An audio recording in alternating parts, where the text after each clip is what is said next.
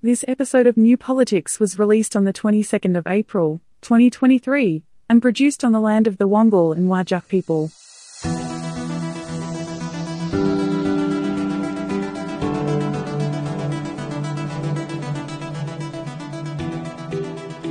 Welcome to New Politics.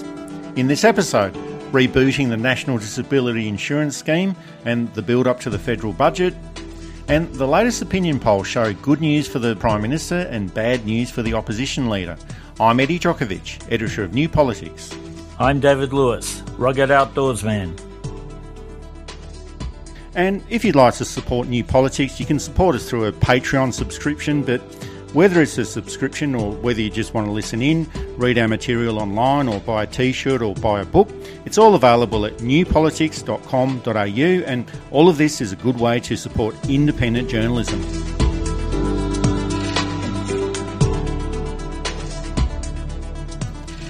There's been a build-up to the budget, which is going to be announced on May the 9th, but at this late stage, it's probably a matter of rehearsing all the lines, proofing and spell checking, and trying to work out what will be palatable at this stage of the political cycle, and also what's in the interest of the Australian community and the economy. And there's a wide range of budget issues that will come into focus. There's the cost of the AUKUS deal with the United States and Britain.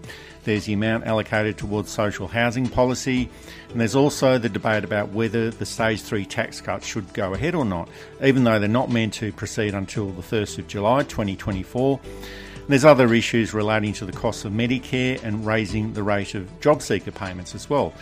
But this week, the focus of attention has been on the National Disability Insurance Scheme, with the Government Services Minister Bill Shorten announcing the direction of this program going into the future. And he's pushing out a message of rebooting and reforming the NDIS after the previous coalition government mismanaged the program during its term in office.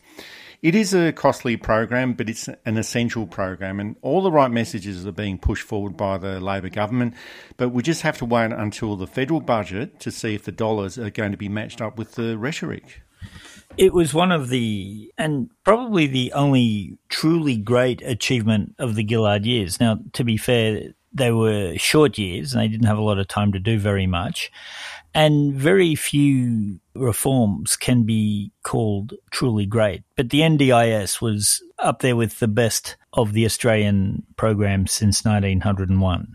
Any policy or any government program that helps disadvantaged people is a good thing. And I think it's right that a measure of a good society is not how it treats its well-off and its wealthy, but how it treats its less fortunate. And the NDIS treats less fortunate people very well. And of course, the misfortune may be that there's a lack of money, or it may be that there's been a tragic accident. It doesn't matter. The point is that if you were disabled in some way, they'd set up an excellent system, which of course the coalition did their very best to tear down, going against what seemed to be the theme of the last coalition governments of kicking into the poor and unfortunate to make insecure wealthy people feel better about themselves, it seems. The other thing that suggests itself is that they couldn't really rort it in the way they could rort other programs. And so it had to be taken away because people couldn't get as rich as they would have liked from it. I'm probably being too harsh here, but the evidence is rather suggestive. The NDIS was created by the Labor government when they were last in office in 2013, but it was a project that was inherited by the coalition, and they essentially were the ones that had to bed it down and implement it fully. But this type of project is ideologically opposed by the coalition, but it would have been too difficult for them to remove it or not proceed with it, so they managed to sway it away from the people who actually needed it and made it suit their supporters and benefactors, contracting businesses and larger corporations to implement the scheme. And this is another example where a government is ideologically opposed to a program, but they can't remove it politically. Medicare is one example, federal school funding is another. And for the Labor government, that constant amount of money that goes into private health is something that they can't really afford to remove politically. So NDIS is a mess up and will need to be sorted out. And we've got that unusual situation where the minister who actually created the system back in 2013, and that's Bill Shorten, he's actually returned 9 years later to sort out the mess. So Bill Shorten has made some fine words about what the NDIS is meant to be all about, and this is all well and good. And I realise that deep-seated problems that have been developed over 9 years can't be resolved overnight, but it's got to start somewhere, and I think that time is now. He gave a very good and even an excellent presentation to the National Press Club. He's saying all the right things, I think. I think, too, that he genuinely believes in the NDIS as a worthwhile and useful thing for Australia, and it's really hard to disagree with that. We should be treating everyone in the country with dignity, with support, with comfort, even if it's a frugal comfort. And the NDIS has been a really good way of doing that. And I hope that Bill Shorten is able to progress from what he's saying into practical and real outcomes and move towards the type of vision that he posited at the press club and make things a bit better for a lot of people who need things to be a bit better. This, of course, stands in contrast to the government's job seeker payments that are remaining at low levels. And whether they have that as a thing to tackle next year in the next budget or whether there's a surprise in the budget, I don't know. I suspect this is the type of thing that they'd have announced by now. And it's all very well to say we'll do it next year, but that's another 12 months, 52 weeks, 365 days, 83,400 seconds of people living at a lower level than really they can afford and really a lower level than the country can afford. We can't afford to have people living in poverty. Oh, that's absolutely right, and we can't wait another 12 months for that. So the cost of the NDIS is going to be $35 billion per year, and maybe we should look at this being an investment in people rather than being a cost. But governments can always find the money to achieve their political goals. The cost of the AUKUS deal will be around $10 billion per year, and there can be all of those arguments about how AUKUS might be beneficial to Australia's long-term strategic interests and domestic employment. I can't actually see that at the moment, but that's a different issue. But if the government has got $10 billion a year to spend on AUKUS, and if it's prepared to forego $20 billion in revenue each year through the Stage 3 tax cuts when that time comes, surely it can do a lot more than just offer a $10 billion future fund for social housing, and surely it can find that $4 billion per year that it needs to increase job seeker payments to a 90% level of pension payments. Here's what Bill Shorten had to say about it. I know that Jim Chalmers, the Prime Minister, everyone is aware of how tough people are doing it. And Jim has said there'll be some measures in the budget to help people. But we can only do what is responsible and sustainable. And unfortunately, the budget that we inherited from the previous government is heaving with $1 trillion of Liberal debt. So can't do everything. It's very tough at the moment when you're on the breadline or below it. I'm not going to insult anyone and say that it's easy. I know that the government's been putting measures in place, other measures other than the specific one asked by this economic committee. So Labor's doing what it can, and that's what we always try to do. What about the current level? $700 or thereabouts a fortnight for a single. Is that enough in the current cost of living standards? Well, I couldn't live on it, so I'm not going to say that it's easy for people. But the decision about raising any rate is going to be one for the government and our economic team. And I do have to put it in the context that this is not the only issue out there. There's a lot of people doing it tough in a whole range of areas. Thank goodness we put in some of our places to help put downward pressure on energy prices last year. I mean, the reality is that all of this comes from within how Australia's going, and we've inherited a system where we've got skill shortages, our energy market's not strong. I know that in my area of the NDIS, people who are profoundly disabled, we're doing pretty good things for them at the moment. We want to do some more good things. Yep. So we do what we can where we can, and that's what motivates us. Yeah.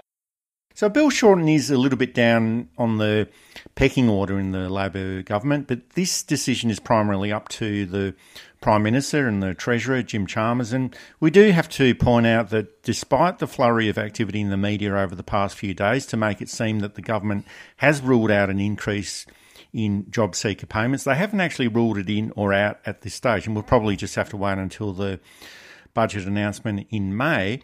But the reality is that this is a bread and butter issue of Labor politics, helping people at the lower end of the scale and supporting people when they've lost their job and those who are looking for employment. And they can keep saying that they inherited a $1 trillion national government debt from the previous coalition government, and they can probably keep using that excuse validly, maybe for a year before people start thinking, well, hang on, you're the government now. It's your responsibility to resolve these issues, and they can keep going on about how tight the budget circumstances are. But raising job seeker payments by a substantial amount is one thing that the Labor government will have to do. Their own committee has recommended this. Business have been calling for this.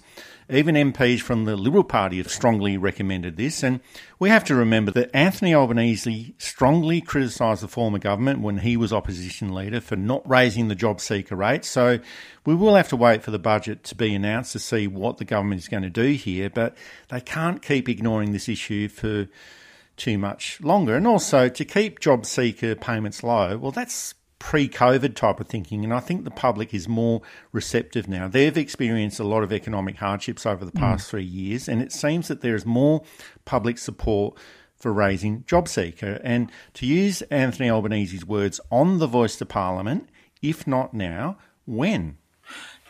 I think the old government trope of the dole bludger has finished because, as you said, people have seen what it's like to be out of work and to have less money, etc., and that it's not really in the control. Now, the dole bludger was never really a valid complaint unless you're looking at the other end of things where you have these so-called brilliant billionaires basically surviving on excessive government handout, which was the whole thing of the dole bludger. They don't want a job. They don't want to work for their money.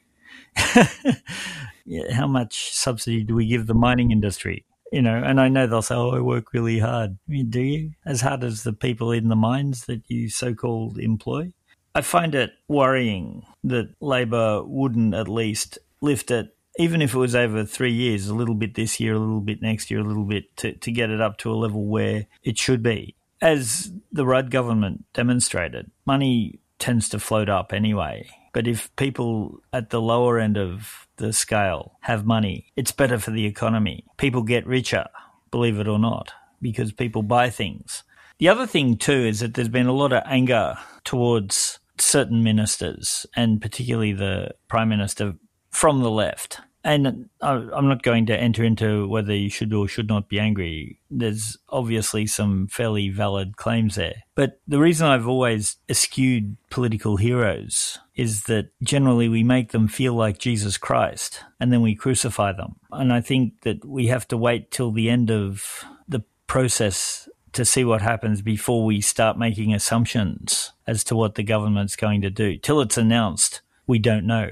And they're stuck with this AUKUS deal for whatever reason, and they've stuck with these tax cuts for whatever reason. And we don't really know why they've done it. I know Penny Wong spoke about the AUKUS deal and how it's a good thing for Australia because reasons that you wouldn't understand type thing. And the tax cuts haven't really been explained as to why Labor, who could get out of them with very little damage to political capital, but we don't know why they're being kept. But till this is played through, I'm inclined to let it watch. They're not like the last government who you know everything they did was going to be corrupt. And that's the difference. And I'm also not saying nobody in the Labor government is corrupt and it's a party full of the angels. And as these things come up, we'll be there. But it's a bit hard under these normal circumstances of government by adults to jump to conclusions just yet. Oh, well, I think that it's pretty obvious what Labor is trying to do here, and that's to build up its economic credentials and reputation. It's probably also trying to stabilise the economy. But the coalition, whenever they're in government, they just pretty much do whatever they want. Fiscally, they cut taxes, they cut social security spending, they support corporations, and then they get applauded by the media. They're applauded by big business, and they get applauded by the markets. And Labor, when they're in government, they don't have that same flexibility. Whenever it makes any tiny reform to anything to do with finances, such as the superannuation changes to accounts valued at over $3 million, there were all those screams of socialism coming from the Liberal Party. There was outrage from the media. The money markets had a fit. And then the Labor government retreated back to its shell and tried to work out a different angle to try and achieve its financial agenda. So that's all well and good, but sometimes you do have to have the courage of your convictions to make positive social change. Now, all of these issues, stabilising the NDIS, raising job seeker to a sustainable level, social housing, this is why you have a Labor government in office. Community building, working towards a progressive society, helping people in their time of need. And the Labor government has currently got the most favourable political circumstances that any government has had for a very, very, very long time. And they've got an incredibly disorganised and inept opposition against them. They're up against probably one of the worst and most useless opposition leaders in Peter Dutton. They've got strong support in the electorate. The debts and deficit narrative that's always thrown against them can't be used anymore because it was the coalition that actually created all of that debt and deficits. So it's actually got a lot of things in its favour at the moment. And of course, we have to remember that a government that is seen as popular and competent is only one or two bad policy failures or political stuff-ups away from becoming unpopular and incompetent. But this is the best time to start implementing your agenda. And perhaps it's a case where Anthony Albanese wants to bed down and establish this government's credentials and getting the electorate used to the idea of having a Labor government in office. But time is ticking away. Better start doing these things that you want to achieve in government pretty soon because the time just moves so quickly in politics. A week is a long time in politics, and rooster one day, feather duster the next are the two phrases that should be above every or on every minister's desk. Rooster one day, feather duster the next was John McEwen, I think, or was it Archie Cameron, the Country Party politician. A week is a long time was Harold Macmillan, British Prime Minister. And really, that's the whole thing. Week is a long time in politics, of course, works both ways. Today's scandal could be last week's forgotten about if you can turn it around. But a Prime Minister who is riding high, who is popular, who is renowned by his or her allies, can be calculating were they in long enough for the pension in very short order. It's quite remarkable at a cabinet level. And it goes to stuff too at a cabinet level. You can be public servant advising or a ministerial staffer, advising the minister and with all the perks, and in the next few days be packing up your desk and being escorted out of the building. Not because you've done anything wrong, but your boss has and everybody goes. So it's easy to become complacent too. I'm not sure that the Labor government has become complacent over the last 12 months. I'll be fair there. But again, there's some worrying signs that it's either heading into complacency or heading into uncharted waters and it's not quite ready to deal with. And there's also been a little bit of noise about the Stage 3 tax cuts, and nothing will happen with these in the May budget, and they're not meant to be implemented until the 1st of July 2024, but that doesn't mean that there won't be a lot of debate about this, and this might end up being a case where there's too many journalists and not enough news out there, so that's probably why it's being pushed at the moment. And of course, all the news about the Stage 3 tax cuts, that will be used as leverage for other budget measures, and the argument will be, well, you're prepared to forgo $243 billion in revenue over the next 8 years and give wealthy people a tax cut. Well, if you can afford to do that, why not more funding for JobSeeker or more funding for public schools or for universities or for Medicare or for social and affordable housing? And these are all of the things that you'd normally expect to see from Labor governments. This is what they're meant to be good for. So, of course, these tax cuts are still another year away, but the Labor government won't be in a position where it just can't do nothing about the Stage 3 tax cuts. My feeling is that there will be some kind of political solution to it, not now, but over the next 12 months, by either introducing a tax on multinational corporations like Apple, Google and Facebook that has got popular appeal to cover over that, or tinker with the legislation to redirect these tax cuts to lower or middle income families. And this would need to be approved through legislation by the Senate. And then they'd have to work out how to politically deal with this situation or the idea of a broken promise that's undoubtedly going to be pushed by the opposition and the media. Now, this might all end up being an impossible task, but somehow they just have to do it. Continuing with the Stage 3 tax cuts might not be economically responsible, and it might not end up being politically responsible either. Legacy is an important thing. And when we think of the Whitlam government, those who are at least moderately sympathetic to the Whitlam government and beyond remember expansion to health, expansion to multiculturalism, expansion to universities, free education, free health, the building of decent sewerage in Sydney and Melbourne's outer west, and etc.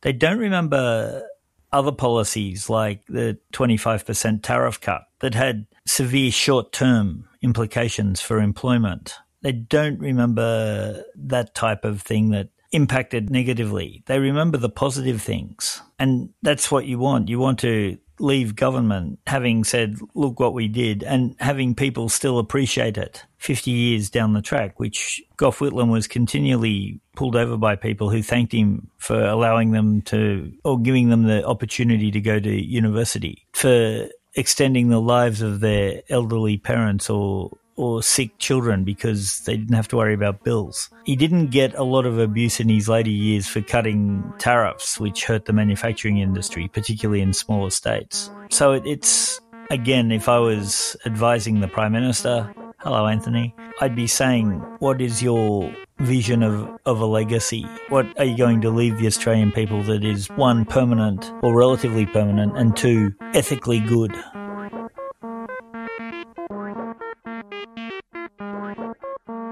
You're listening to New Politics. You can subscribe to us on Apple or Google Podcasts, listen through Spotify, YouTube, SoundCloud and Amazon Music, or you can find us at newpolitics.com.au. And you can now support New Politics through Patreon.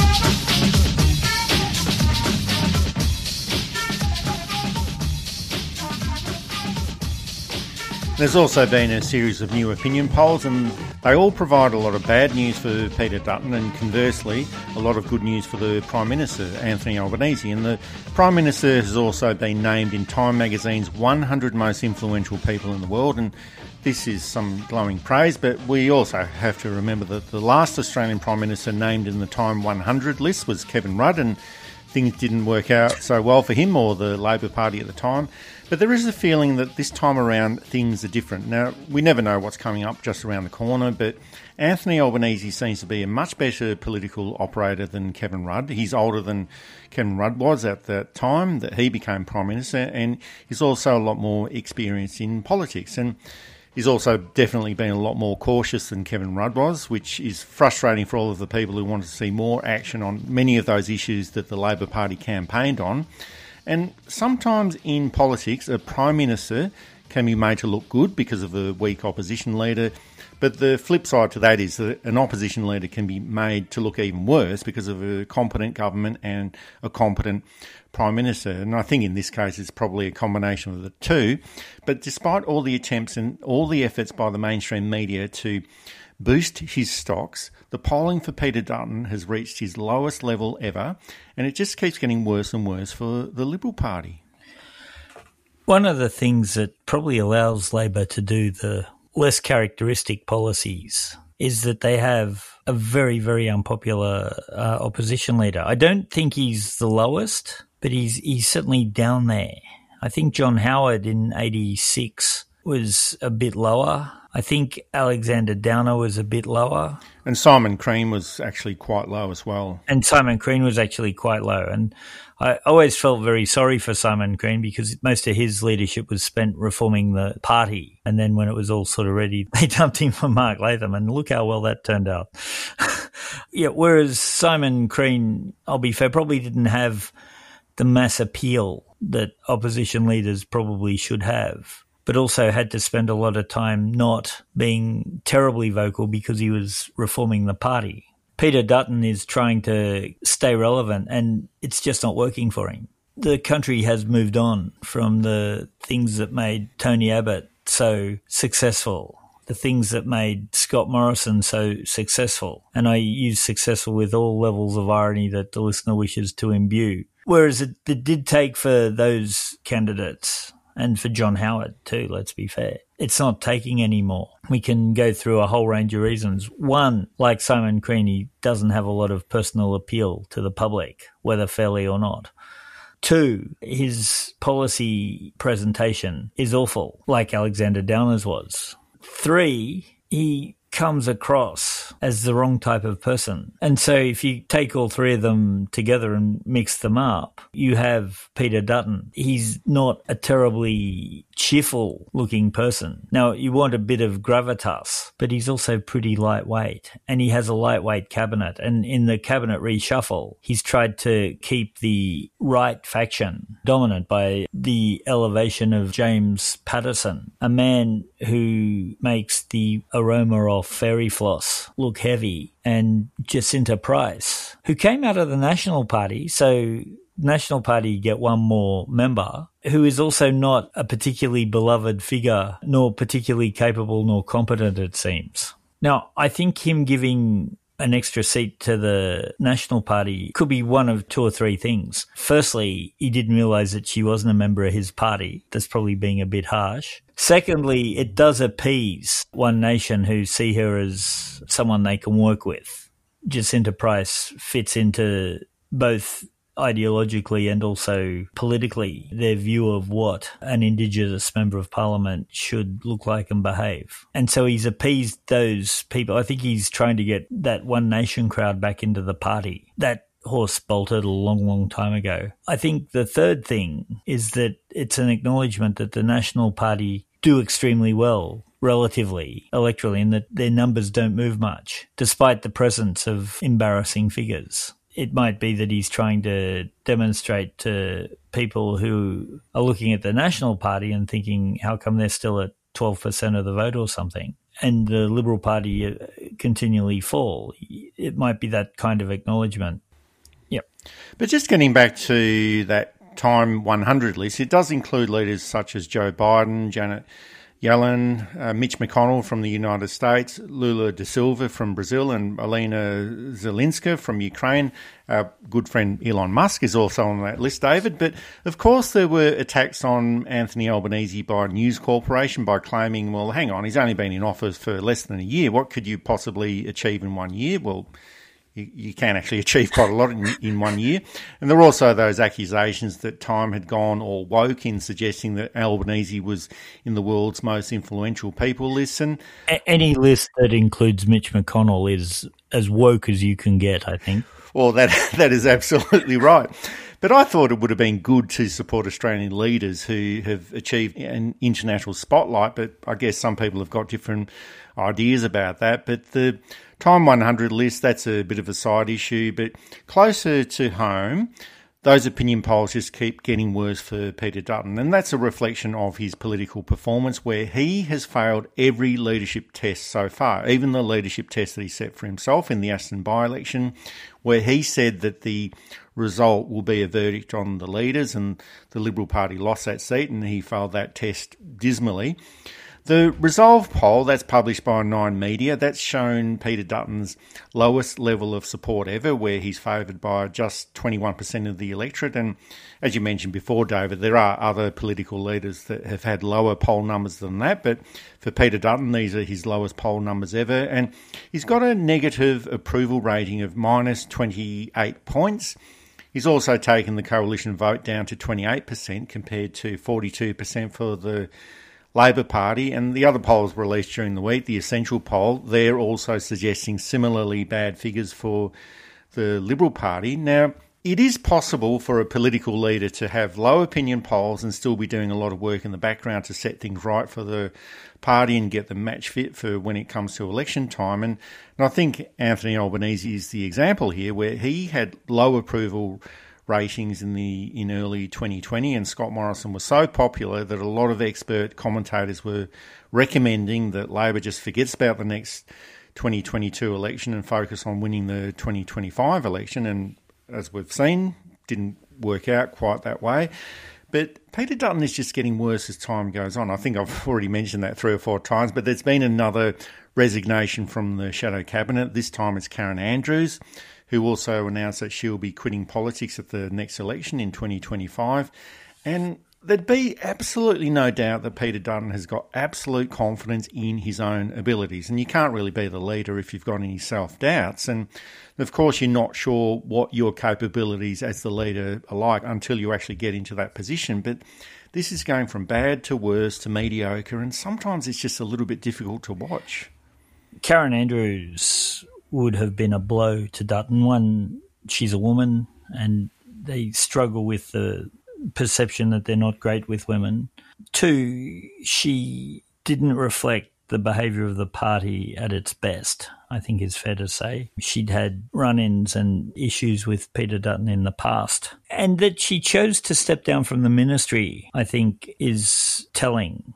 She has stepped back to the backbench, which may suggest that there's another by-election coming, while Scott Morrison is hoping he can announce that he's finally found that plum job that no one seems to want to give him. I can imagine, and this is in no way an endorsement of Karen Andrews' political beliefs or policies, but it can't be very comfortable for her in the party at the moment. I imagine she feels rather devalued. I suspect that the voice to Parliament had a lot more to do with it than everybody is saying it did. I also wonder if it was the last straw, that something that she happens to believe in for whatever reason, whether pure political expediency or a genuine belief that this is how the country moves forward, or the most likely is somewhere in between there with a bit of everything. I think, too, it doesn't help the perception that Dutton has with women. With the notable exception of Malcolm Turnbull, the leaders of the Liberal Party have struggled with that they haven't been very popular with women. They can't seem to get around it. This won't help that perception. You're listening to New Politics. You can subscribe to us on Apple or Google Podcasts, listen through Spotify, YouTube, SoundCloud and Amazon Music, or you can find us at newpolitics.com.au. And you can now support New Politics through Patreon.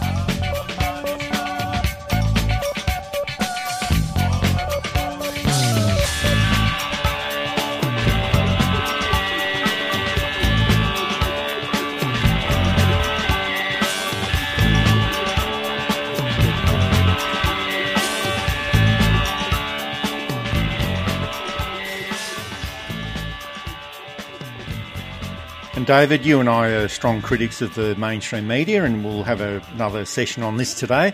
But there's just been so much media attention on Peter Dutton and the changes that he's made to the shadow cabinet, and I guess we're doing a little bit of that as well. And I'm not sure if this is just the media's love of reporting on a slow-moving train crash, or it's just another unhealthy obsession with the Liberal Party, but changes to a shadow cabinet rarely attract much media attention, especially when Labor is in opposition. The ABC even had a ticker tape referring to Peter Dutton's announcement as coalition cabinet changes before correcting it to shadow cabinet changes. And all the coalition has done, or all that Peter Dutton has done, is appoint Senator Jacinta Price into Shadow Indigenous Affairs, who was an untested loudmouth troublemaker, and appointed Senator Michaelia Cash into Shadow Attorney General. And she was tested as the actual Attorney General, and she was found to be severely inadequate in that position. Now, these people don't have any ministerial offices, they don't have any budget responsibilities, they're not in a position to spend any money, and generally they're not very good anyway. They're not in government and they're not important at this stage, but the media platforms them in such a way as though they were the government, even making the mistake of announcing these changes as a change that was actually happening to the government. And just as a comparison, when Anthony Albanese announced a similar level of shadow cabinet reshuffle in early 2021, this was publicised by the media as leadership under pressure, and there were caucus rumblings, even though there was absolutely no evidence to suggest this. But in 2023, When the world around Peter Dutton is totally crumbling away, he's damaging the Liberal Party in a way where they might not be able to come back from all of this damage, and he's failing every single leadership test. The media reports this shadow cabinet reshuffle as a refresh and offering more diversity. And there was an interesting interview during the week with the Australian Greens Senator, Senator Hanson-Young, on the ABC's afternoon briefing. Sarah Hanson-Young, welcome back. We will get to matters concerning you and the Greens in just a moment, I promise. But why don't we start out on a development of the day, coalition frontbench being reshuffled, largely on the matter of the voice, with the promotion of 2 Indigenous senators. Do you think this will increase the forcefulness or persuasiveness of the No campaign that Peter Dutton and others want to prosecute? I'm not convinced that this increases the persuasiveness, but it definitely is Peter Dutton doubling down on his anti-voice no position. And the Liberal Party are in freefall, Greg. And they have had a total mess of a year already. The Aston by-election, they still can't find a leader in New South Wales. They've got the Premier in Tasmania standing alongside the Prime Minister backing the voice. And the decision that Peter Dutton has made on the voice, and now with this cabinet reshuffle, this is going to... You've got to remember what happened at the last election. The Liberal Party lost 2 seats to the Greens in Brisbane and Ryan. They lost 6 seats to the Teals. Those members, particularly our Greens members in Brisbane, they're going to know that the overwhelming voters in those electorates are going to vote yes. So Peter Dutton is doing a huge disservice to the community. In South Australia, the seat of Sturt is now at real risk for the Liberal Party. And overwhelmingly, South Australians lead the way when it comes to supporting the voice. They want us to be positive. They're sick and tired of the nastiness of this nasty Liberal Party. That entire interview ran for about 9 minutes, but the first 5 minutes were spent talking about the Liberal Party, the shadow cabinet reshuffle, and about Peter Dutton. And Sarah Hanson-Young, she was invited to discuss Greens policies and Greens issues, but to spend so much time on the Liberal Party and from someone who is not even from the Liberal Party, and in some sense I guess that makes a little bit of sense. It was the issue of the day, but the ABC and most of the mainstream media is totally obsessed with the Liberal Party. It's almost like the media is still not used to a Labor government in office, and maybe they never will be. I'm sure it suits the Labor Party in that they're not getting as much scrutiny as perhaps you might want a government to get. And for a 9-minute interview, which I'll be fair isn't unsubstantial, but she's only got 4 minutes then to talk about Greens policy, etc. If it was an hour show where it was a long-ranging conversation and they devoted 5 or 7 or 10 minutes even to, you'd think, okay, that's fair enough. And I will be fair, looking at from a minor party's view as to what's happening has interest. But I think Sarah Hanson-Young has better things to talk about, and I suspect she thinks that too. And I know that at least some of the audience does. And sure, the media has this somewhat mistaken belief that the audience isn't interested in policy, that it wants the personalities, and so it wants the personal drama. And so Peter Dutton in trouble is a lot more interesting than, say, looking at GDP rises in rural Tasmania as opposed to suburban Melbourne type thing, and how the government's going to change that. But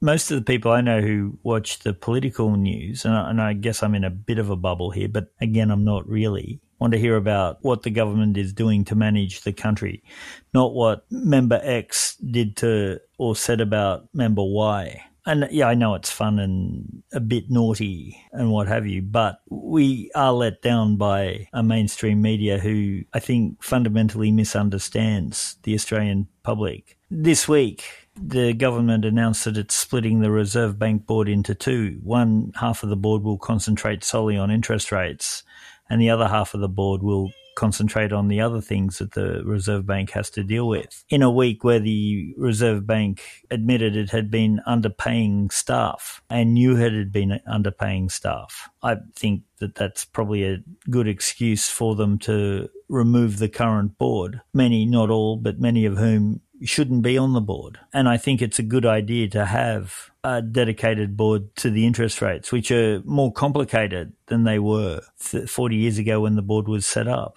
where the board could run everything. Again, we don't know how they're going to manage their way through this transition. Will it be the existing board split? Will there be new members? Will they remove half the members and bring in... None of this gets discussed. It barely got a peep in the mainstream media. It was there, but it barely got a peep. But it's all right. We know that there are two politicians who don't like each other very much.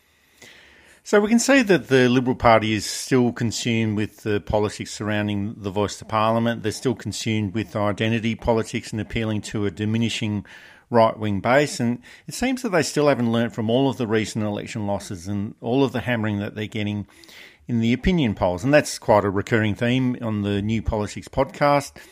Maybe one day they'll start listening to us. Now, sometimes it is possible for a political party to not change at all and just wait for external circumstances to change and for the electorate to come around to their way of thinking. I think the Catholic Church has got this philosophy as well, and that's what happened with John Howard in 1986 when he said, "The times will suit me." He did have to wait 10 years for the times to suit him and then went on to become Prime Minister. But this type of event doesn't happen very often. And we could argue that maybe the Labor Party didn't change very much at all and just waited for the times to suit them in 2020.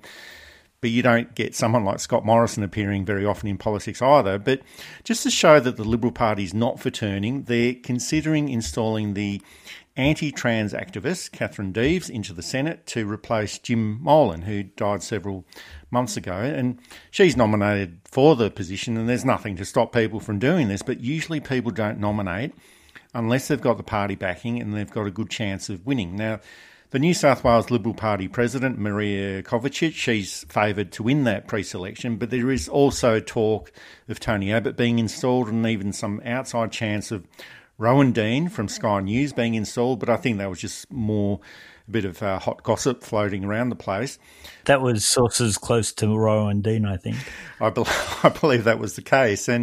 But if the Liberal Party wants to become relevant again, these type of people have to be resisted. If Catherine Deves ends up being put into the Senate, it's just going to signify that the Liberal Party is happy to be the party of endless complaint about the issues on the margins that don't really matter to people. And as the former Liberal Party strategist Tony Barry said, well, the Liberal Party will just continue to be known as the nasty party. And successful politics is all about responding to the needs of the community. And sure, you might end up getting the rat bags who exist as one-issue parties that end up in Parliament, such as Pauline Hanson or Mark Latham in New South Wales. But for a major party to start attracting these types of people where they end up dominating the party, well, it's quickly going to turn that major party into a minor party or into one that just can't return to office, because what it's offering is so far away from what the public will vote for and accept in public life. And these are the basic rules of politics. Become relevant to the voting public, and if you don't, well,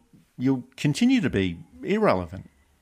Catherine Deves nominating is neither here or there. It's whether she gets it that will determine the future of the Liberal Party. Will they find someone a bit more progressive, a little bit more in touch with modern Australia, or will they still try parachuting these terrible candidates into plum seats? And it ended badly in Warringah for the Liberal Party. I don't think it ended that badly for the people of Warringah, who elected a person that better represented their politics. But it ended very badly for the Liberal Party. You don't want your Senate. The Senate isn't necessarily friendly to Labor. So you'd want someone who can work with the crossbenchers, which I don't think Catherine Deves or Rowan Dean, for that matter, really could. They've treated the Senate as a trough for too long. Jim Molan was out of date when he became a senator, and he only got it because he threw a massive temper tantrum over not getting pre-selection somewhere else. If she becomes the senator, it tells us a lot about the Liberal Party and their view for the future. It's a long way for them to come back, I think. And who they install in the Senate is going to be indicative of the future of the party. That's it for this episode of New Politics. Thanks for listening in. And if you'd like to support our style of journalism and commentary, please make a donation at our website at newpolitics.com.au. We don't beg, plead, beseech or gaslight you about journalism coming to an end. We just keep it very simple. If you like what we do, please send some support our way. It keeps our commitment to independent journalism ticking along. I'm Eddie Djokovic. Thanks for listening in, and it's goodbye to our listeners. I'm David Lewis. We'll see you next time.